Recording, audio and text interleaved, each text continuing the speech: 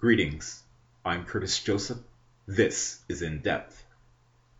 Death, the ever constant presence that surrounds every single human being on the planet Earth. We don't know anything truly about this force. Many will think that it's ominous, cold, harsh, and has no feelings at all. Like this presence is not a sentient. I've come to know that basically that it seems to be for us humans, we're here by a life contract, whether short or long, whether we are very young or very old. I think of the movie City of Angels, where all the angels surround the human beings to give them comfort and observe what the human beings are doing. I think of Nicolas Cage's character, Seth, wishing and then finally wooing Meg Ryan's character, only to lose her in the end. But understanding the full sacrifice, what it meant to love another human being, even though he didn't start out as a human being. I understand that death is, in some parts of the world, on an esoteric level, meant to be looked as a friend, a liberator. That's something that will come of its own accord, based on a clock, waiting for that life contract or contracts to end. Now, as much as this sounds like a business transaction that I'm speaking about, no. Like I said, there are some parts in the world that do believe this. And I have to bring to a point, I actually believe this. I actually believe this because when they go, when these people go in our lives, we feel robbed. That death ripped from life the time that we could have had with the people that we greatly loved, whether young or old. And there's confusion and understanding, like why, like they had so much life in them, and I always wonder, what is the fight really about in those moments?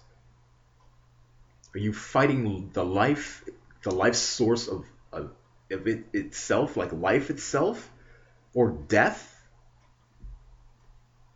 And it's like trying to fight the exact nature of terra firma, Mother Earth, Gaia. Like,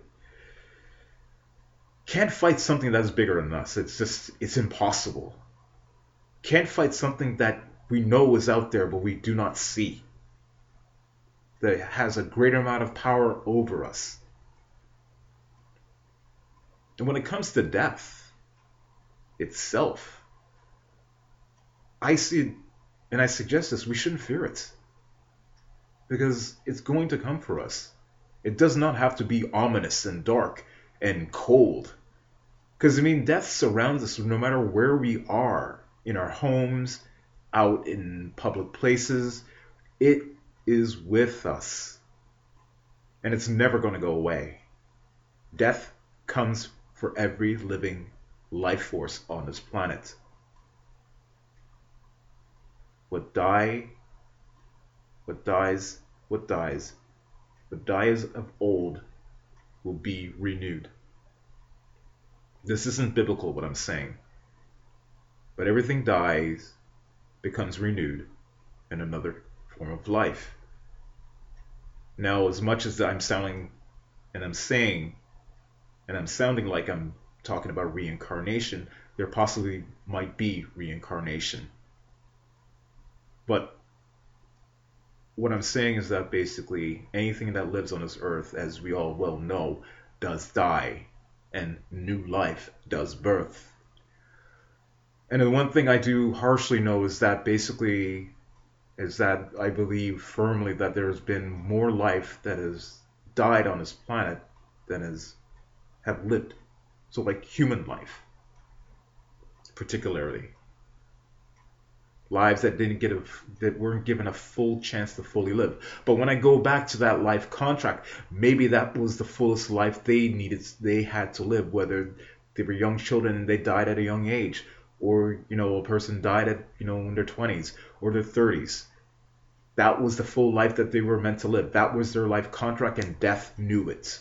Now, as much as it's crazy as I'm saying this, we gotta shift that to realize that those are those definitely don't have to be the mysteries of the human condition where we are over there. Well, actually, I would say people are still questioning about this.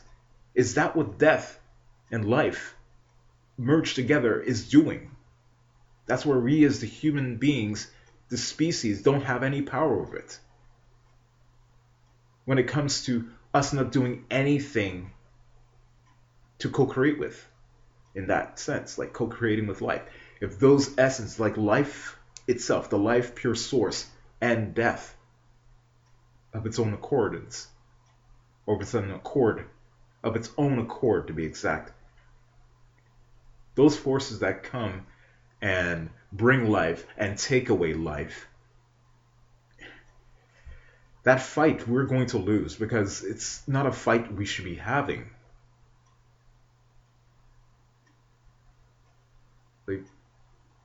Like firmly, as long as we know that death is always around us, it's nothing to be feared. It's what time we make we have. And I've said this over and over in previous podcast episodes, that basically that the time we make is the time we really want. The time we don't want to have with others, we will not make that time. And we cannot take that for granted, that basically, and complain that when we go and it's our time. And if we complain, we should stop, in my suggestion. Stop right there and think on everything that you wanted to do with your life. Did you do it? And if you didn't, are you really going to be complaining to life that you didn't have any opportunities to do it at all? You did. Time allowed you to do the things you wanted to do, whether it was exactly what you wanted in life with other people, or even or especially with yourself, or you made up excuses and you were frustrated with the detours and you realized the detours were as being distractions, and you didn't realize those detours were taking you to a place for you to prospectively see things differently in a shift, so you can get to where you originally wanted to go, but you had to go in different ways, see things in different ways on the other side of the spectrum from your perspective, which was probably blindsiding you. Death. Death is not our enemy. Death is our liberator. Death is our friend. It's inevitable that all living life will go. And it's really, that fight we're never going to win. There's no fight to it. There is no fight. And when I think about all the deaths that have passed and how many societies, and I think very much about North America, especially. I think about all the deaths that have happened, people none of us has ever met. And yet there is a culture, or cultures to be in fact, desensitized to this. They go, we didn't know them, gone, move on. There's this cold thing that's been implanted that basically that's just there, where you're aware of it and you move on with your life. And can we say ho hum, yeah, that's a part of life, these people didn't care, what can I do to the moment we say that to ourselves, what we can contribute to doing that, that's to me, that I don't know, that's just really, it's like almost like reining that back in. It's like, don't even say that. I mean, like, what you can do, I mean, being mindful of the fact that lives have been lost, especially when it comes to tragic events, as opposed to if it's like natural causes where someone passed away in your sleep. Okay, fine. Well, but when it comes to tragic events where it's obviously rampant in our world over the several, well, actually more than several, over the past couple of decades, it's like it's crazy that more and more as these things happen in life, lives cut short in tragic events, the more there's a desensitized attitude or attitudes to the societies that we live in. Now, I only speak about this because it's I find it very annoying in the sense to when I mean by that being annoying, it's just like our the human condition doesn't have to be like that based on that choice. Yes, we do need to move on. We no, not do. We have to move on to live life because I said before, life, time has their own agendas. We cannot, if we choose to stand still, life and time will move on without us. It's ever constant. And yes, so there will be those who say time is an illusion. It doesn't exist. We're working on some timetable that was obviously completely human manufactured, and there is no time. So you can pretty much stay up for the whole 24 hours and not get tired. Or hope to not to ever get tired. But I digress. To getting to the original issue, or basically the idea of this topic is basically death. Death, my friends, as I suggest this, is our friend to us. We are friends to it. It's our liberator. It's inevitable. We cannot complain about the time we don't have. If we're making the time, we can never complain about it. We can never complain about it to ourselves, nor can we complain about it to those we talk to. We may talk about it. We can't. Why should we? We're just feeding a story to them. To what? To look for sympathy? But that being said, and as I am one man pontificating and may sound like complaining, it's more like an expression of the human condition can be so much better than what it is.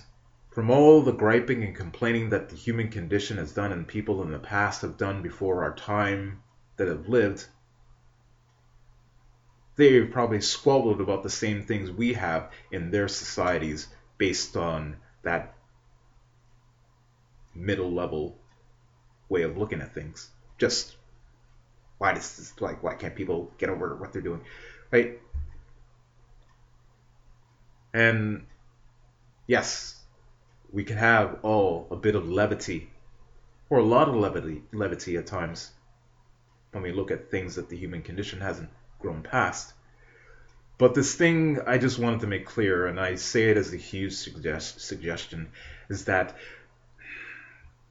death is that agent that will come for us all. And his message is not at all to be morbid, because it isn't. It's just a fact of our world. Make that time. Make the time that you say you want to have for yourself. To use the excuse of saying you're busy is the time that you say that it's all compact and it's like you've got no other time for anybody else. Yes, you maximize your time within that 24-hour window depending on how long you sleep and how long you were awake.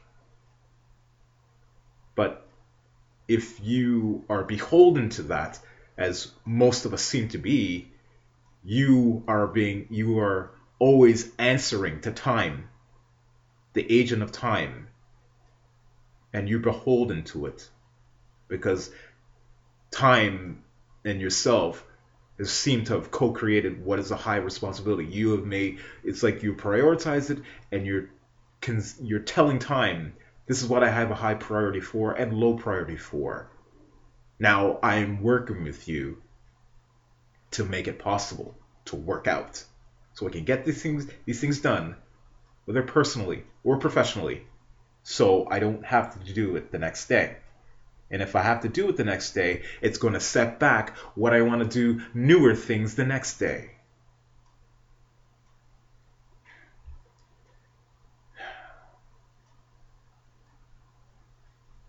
Time and life work on their own agendas, just like death. And let's not, as I say this in a suggestion, ever take anything for granted, or make a full committed choices to not tether or tarry to that, to say we don't have time.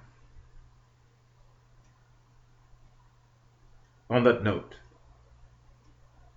remember, life is short. Always live it to the fullest.